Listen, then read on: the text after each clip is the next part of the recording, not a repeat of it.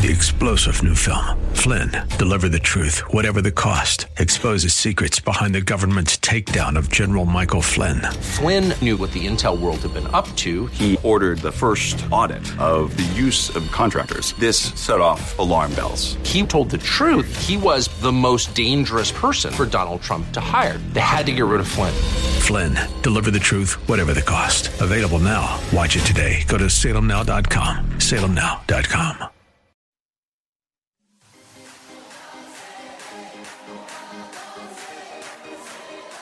Welcome to Let Us Reason, a Christian-Muslim dialogue with host Al Fadi. Let Us Reason is a unique show utilizing theology, apologetics, and evangelism to reach Muslims for Christ by comparing and contrasting Christian and Muslim doctrines. And now, your host, Al Fadi. To continue our discussions concerning early Quranic manuscripts, and we gave a quick and brief background last time about the earliest Quranic manuscripts, and today we're going to focus on one of them. That's the top copy. And I want to say up front, you're going to hear a lot of Muslims mentioning to you that the top copy is the complete Quranic copy. That's not true. That it is the most accurate and compatible to today's 1924 Quran. That's not true as well. But I'll let Dr. J unpack all of that for us. Dr. J, welcome back. Good. Nice to be back with you again. And this top copy, and I've got it right here. This is the top copy. This costs hundreds and hundreds of dollars. It's now probably thousands. This is a facsimile of the entire top copy. And you have to have it written in a script here so you can read what's here, because you can't read what's here, obviously, because this is such an early manuscript. It's an 8th century manuscript. It's not a 7th century manuscript. We already know that. And if you go through it, you can see pages, some part of it you can't even read because it's been water damaged. Yeah. So they didn't even keep a good care of it. It even looks like it's been written by different scribes and different over a periods of time. So we don't even know how long it took to write this, and we can't do carbon dating of the text because of the fact that when you carbon date, you only carbon date the parchment, the leather, the animal exactly. skin, Yeah. not when the ink was applied to it. But let's just look at it. I'd like to go to the slides now, and let's just look at this manuscript and let's unpack it a little bit. Well, you can see there's the cover, and you can see even some of the pages are missing. Entire pages are missing. Half the material is missing on that here, and you can see there every time you see one of these columns here, that's from one verse to one chapter to the next. That's a surah heading. Let's go to the next page here. When you look up here, conclusions according to what Al-Takulich, this is the scholar who had spent 5 years looking at it. He is the one that really controls this manuscript because it's there in the Topkapi Palace. He is in Istanbul himself, so he's had access to this more than anybody else. And he dates this to the second half of the 1st century and the first half of the 2nd century due to the voweling and the dotting. And so he's already putting from the early to mid-8th century. Even though we would like to publish this sacred text as the Musaf of Caliph Uthman, our research indicated that it was neither the private Musaf of Caliph Uthman nor one of the Musafs he sent to various centers. So he makes that admission right from the up-go. He dates it, again, to the 8th century. We're going to find out new material that's coming out next spring that's now going to date it even later. So hold on. I can't say it yet. I'm not able to do that because it's not been published. But there's a new scholar who you and I know, he's a good friend of ours, who has just finished his doctorate on the Topkapi. That's right. Yeah, that's his He has spent years studying just this manuscript, and he's going to give us some interesting new material, but it probably won't come to be published until next spring. So hold on to that, those of you who are watching. Conclusion of the Al-Takulich back in 2007, they said there are deviations from grammatical rules, the lan, and spelling mistakes in the Musafs attributed to Caliph Uthman. In fact, he concludes there are 2,270 instances where there is a difference from the consonantal skeleton of the Fard Musaf. The Fard Musaf would be the 1924, which was then in 1985 made the official text. That's the Hafs text that we all talk about. So that's this one that I have here, this little guy. This is the Hafs text. 1985 is when he says Fad. So when you look at 1985 and you compare it with the Topkapi, 2,270 letters, words, that means meanings, right, and all. These are consonantal texts. Remember, this is consonantal differences, not dots or vowels. Mm-hmm. That's what he's talking about. Hugely significant. You'll see why in just a bit.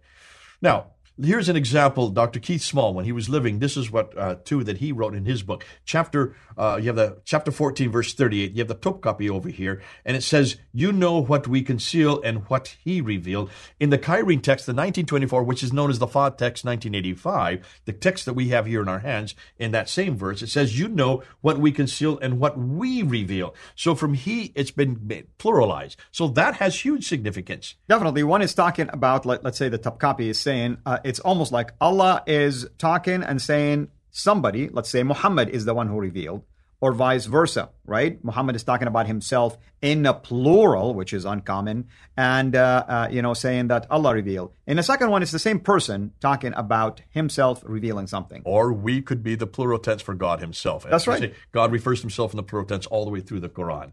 Yeah. Here's another one. This is Surah 3, 158. And in the Topkapi, it says, "If you should die or be slain, you shall not be gathered." But in the surah that we see today, it says, "If you should die or be slain before him, you shall undoubtedly be gathered." It completely contradicts itself. That's right. This is Judgment Day. So what's going to happen? Are you going to be gathered before him or not? That's a theological problem Exactly. there as far as belief and practice, if that's the case. I want to show you some of the material that Dan Brubaker has brought up with the Topkapi. Mm-hmm. Dan Brubaker has looked all through this. And here is a reference to chapter 9, verse 72. If you could just read that,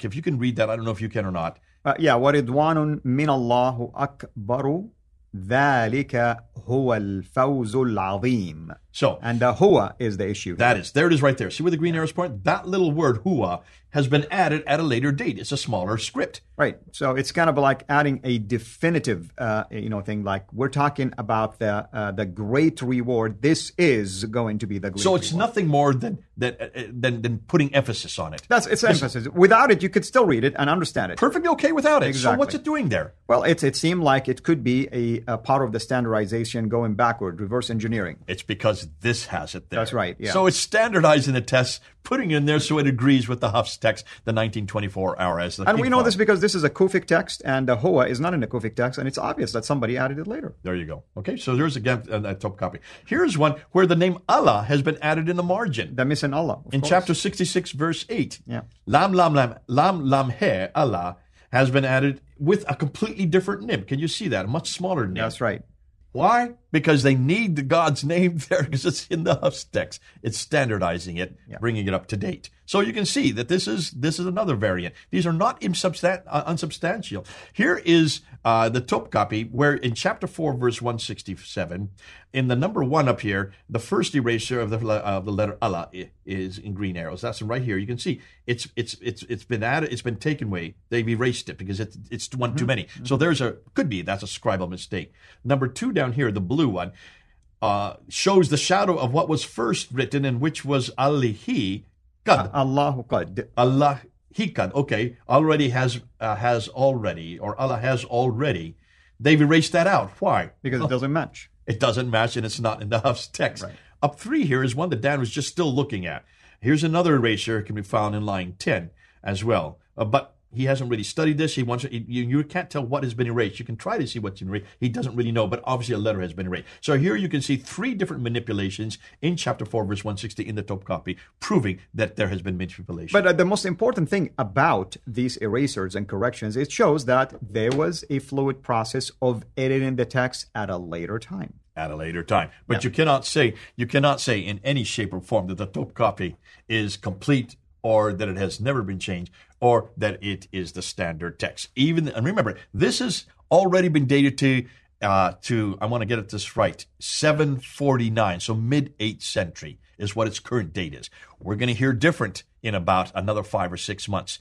In 2023, we're going to hear a completely different date, and they're going to prove it why, but I can't say it yet. We're not permitted to do that until they publish it. Wonderful. What are we going to talk about next before we wrap up? We're then going to go into the next one, which is the Samarkand. Wonderful. Thank you, and thank you everyone for joining. Until next time, have a blessed day. Thank you for listening. We'll be right back after this message. You're listening to Let Us Reason with Al Fadi. We depend on the generous gifts of our supporters to produce this program. To join us in this work, go to patreon.com and search for CIRA International. That's CIRA International. You can also donate through PayPal. Go to CIRAInternational.com to learn more. Your support will help us continue introducing Muslims to the gospel of Christ. Now, back to Let Us Reason. We will let Dr. J, of course, unpack that of us. What we're talking about is the Samarkand manuscript found in Tashkent, Uzbekistan. Dr. J, welcome back. Thank you. Manuscripts evidence are fascinating because they are hard evidence, hard proof. These are scripts. This is codex. So we're talking about books. A codex is a book, has a binding. These are not scrolls like they had to use with papyrus. These are actually manuscripts that are made on animal skins. All of these are animal skins. Therefore, they're much more durable. Animal skins last almost as good today as the day they were printed. The difficulty is the dates that we put on them are haphazard because you cannot really date the script. You can only date the parchment, as we're going to get to with radiocarbon dating. They could be, you can keep the manuscripts there or the parchments there for hundreds of years, tens of years or months, and before you even use them, especially if you keep them in storage, as the Arabs did. Remember, many of the Arabs did not make these parchments. These were all made up by the Byzantines up in the north. And they would then raid their we call them godowns, what do you call them, warehouses, and bring parchments, wholesale parchments, down to Baghdad or to Damascus. And then they would then write on them. But they would take time to do so because they could use them for many other political reasons. And so these manuscripts all start to appear in the 8th century, which is perfect for what we now know as the Abd al-Malik al-Hajjaj context. And so this is not surprising the dates are put there. But the dates they're coming up with, people like Dorosh using paleographical or chronological categories. Now, what's that mean? When you talk about paleographical, you look at the style of the letters. You look at the kind of paper the kind of parchment that is used. You look and see where the animal comes from or what period it comes from. You can use radiocarbon dating for that as well, though it's very inexact, especially for something that's this new. Chronological, you look at the shape of the letters. You look at also what kind of designs are in there. You look and see if there's designs that are there that are similar to buildings. And if they're similar to buildings, that's what they would do. They would put geographical marks on it that were similar to a large building, like the Dome of the Rock or like another big mosque. And then you know when the mosque was built, you know that these manuscripts were made around the same time. Or you even look at styles of writing, styles of letters, like the word al, or the aleph, the dagger aleph. We know when the dagger aleph was introduced, and that's why you then know pretty much that if it's using it, it is either added at a later date or this was and that time this was well known, that you can date it that way. You can see where you have the tar marbuta and the aleph makshura. They were added and they were used at a northern area, but they were not used in the middle part in Mecca and Medina. Mecca and Medina used a Sabbaic text script, so they would not have had the tar marbuta. They would not have aleph makshura. And so you can look at geographical locations when these scripts were actually introduced on the manuscripts, putting them geographically, and that's why we know almost all of these manuscripts. They all have tar marbuta. They all have aleph makshura. Therefore, they're all from the north. None of them are from the Hijaz. That we can say. Now let's get to this one here, the Samarkand, because the Samarkand is exciting because it is a monumental text. Let's go ahead and look at it, and you can see pictures of it. It is enormous. And again, monumental, large, mean later development. And why is it later? Because these are Christians who actually started introducing monumental texts in their Christian Bibles. Right, and they start to copy that. And that was only introduced in the 8th century.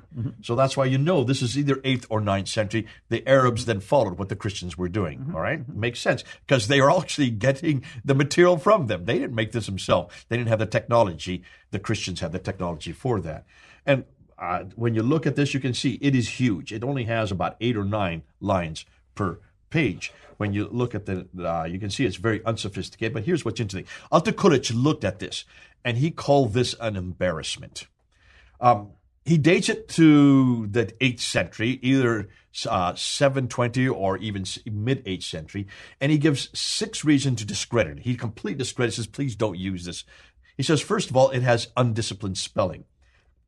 It has different writing styles. So he says it's put together by different scribes who don't agree with each other. It has scribal mistakes. It has copyist mistakes, written by someone with little experience and didn't know Arabic very well.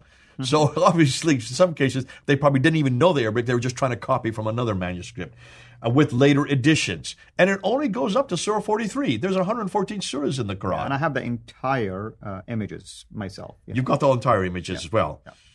Now, here's what's interesting. When we even look, sorry, I didn't need to do that. When we look at the 43 surahs, only one surah is complete amongst those 43. And that's common, by the way. That's in many Surah of 6. These, manuscripts, except for the top copy, you'll find a lot of incomplete surahs in there. 24 of them are partial, and 18 of the 43 don't even exist. So when we say up to Surah 43, we don't mean complete up to 43. We're really only talking about one complete and 24 partial. If you take them like chronologically, that's what it means, but there's missing parts. There's missing parts all the way through. Right. Okay, so we have to be careful with the Samarkand. It is, in some ways, it's a lazy man's manuscript. I remember when we were in London, my wife and I lived there for 25 years, and they brought it to the British Library. And they had the Samarkand there, and then they had the Sinaiticus there, and they had the Alexandrinus there, and they're putting them all three as the three great codices, two from the Bible, and the great codex of Samarkand. And this is before Al-Taqullic, or just about the time that Al-Taqullic came out with this book. By the way, let me just say something about this book. The first 86 pages in this book are all written in English. You need to read it. Which is the introduction, basically. It's the introduction, and it's all in English, and it describes what they found. You've got to read this, because he just tears to pieces all of these. And this is where you find out about the problems of the Samarkand. And here they brought the Samarkand to the British Library. This was just coming out about that time. And we were reading it, and what they were saying at the British Library was not what Al-Taqullic was saying. Al-Taqullic was making a mockery of this manuscript. And here at the British Library, they were effusing it and ebullient about it and saying, oh, what a great manuscript. It is a complete manuscript. It has no problems. This is the beauty of the man. And we were hearing what Al-Taqullic was saying, the Muslim scholar, who is the only one that really looked at it, completely contradicting what the British Library was saying, which is typical of Western scholars. They will only say what the Muslims will tell them. Had they only read what Al-Taqullic, they would probably not even had it on display.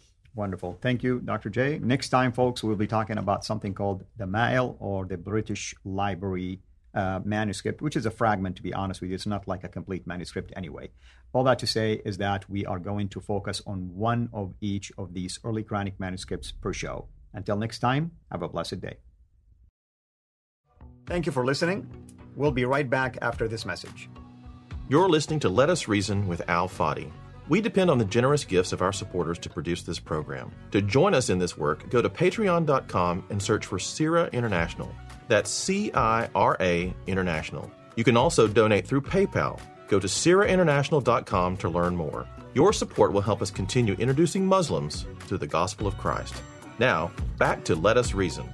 We are highlighting a book, actually, by this title, Creating the Quran, by Stephen Shoemaker, who, in my opinion, and Dr. J's opinion, really did a good job in addressing a lot of the controversial issues that we've been highlighting, actually, for a while.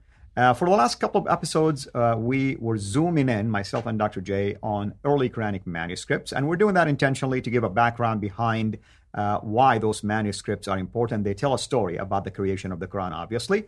Today, we're going to talk about what is called the Ma'il, the slanted. That's the Ma'il is Arabic for slanted, and we're referring specifically to what is called the British Library manuscript, or the OR 2165. That's the number that is given to it. With me here, of course, to talk about that is Dr. J.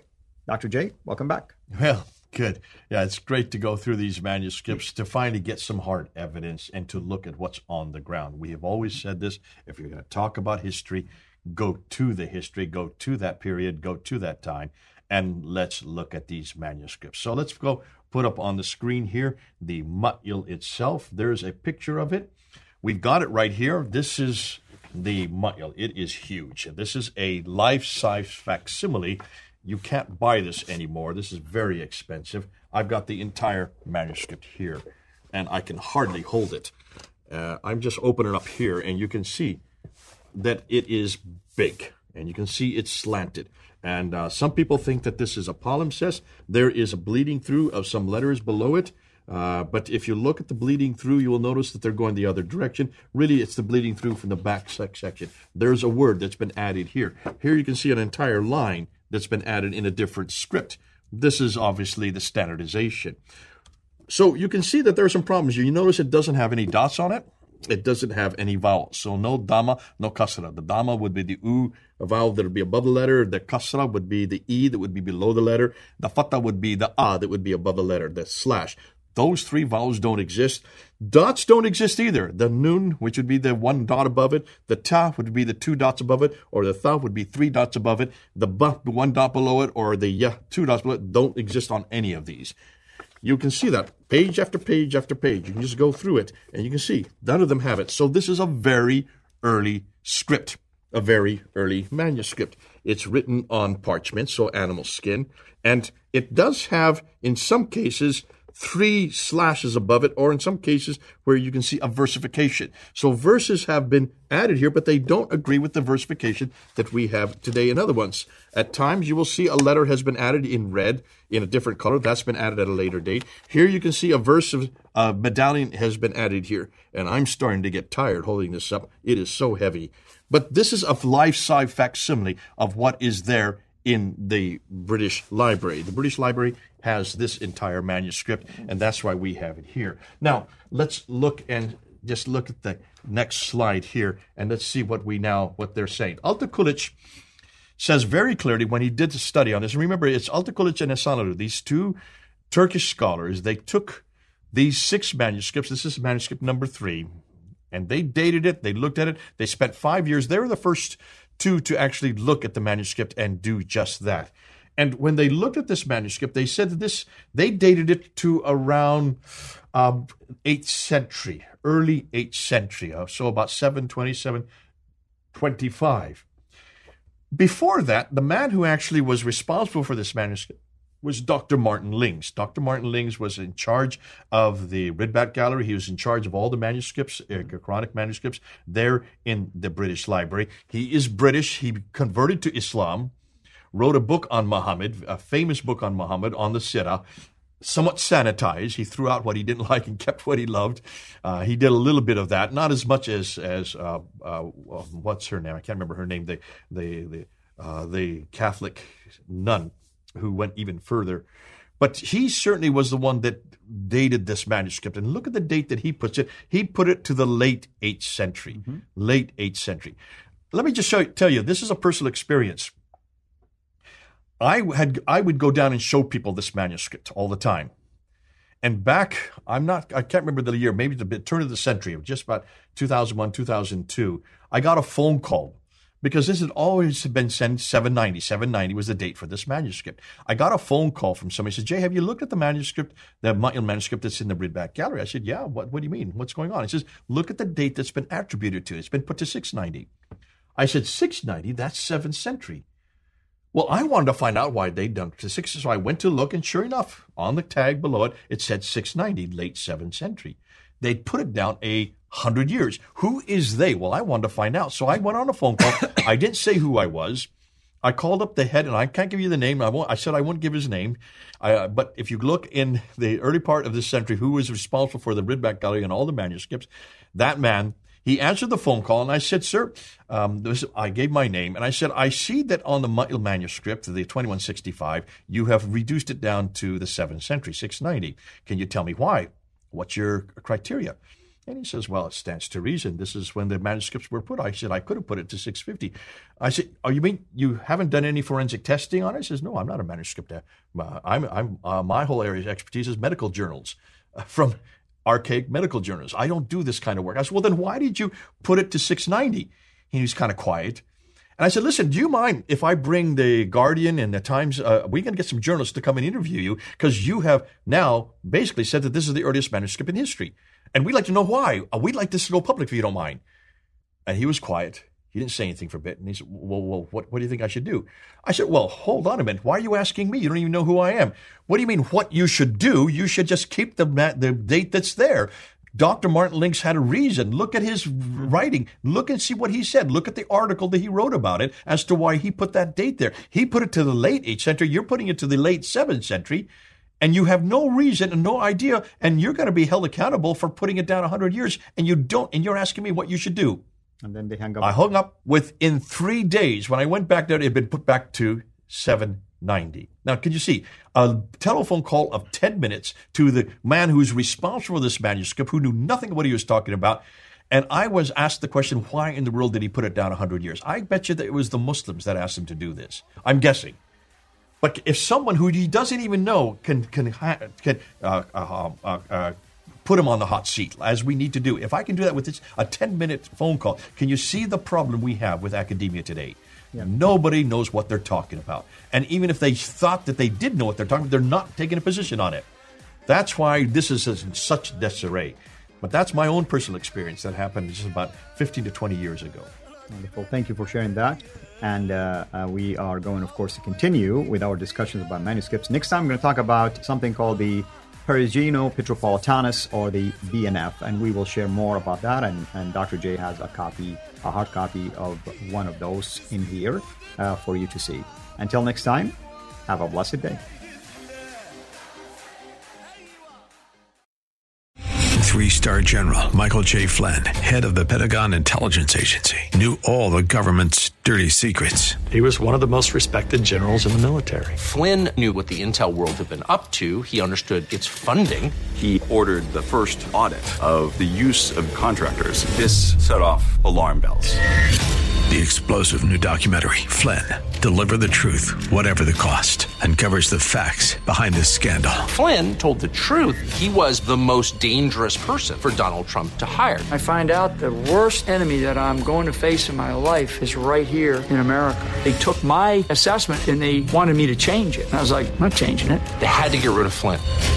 With in-depth interviews, archival footage, and never-before-seen personal records of the man behind the headlines. I just felt like I was drowning. Flynn, Deliver the Truth, Whatever the Cost. Available now. Watch it today. Go to salemnow.com. salemnow.com.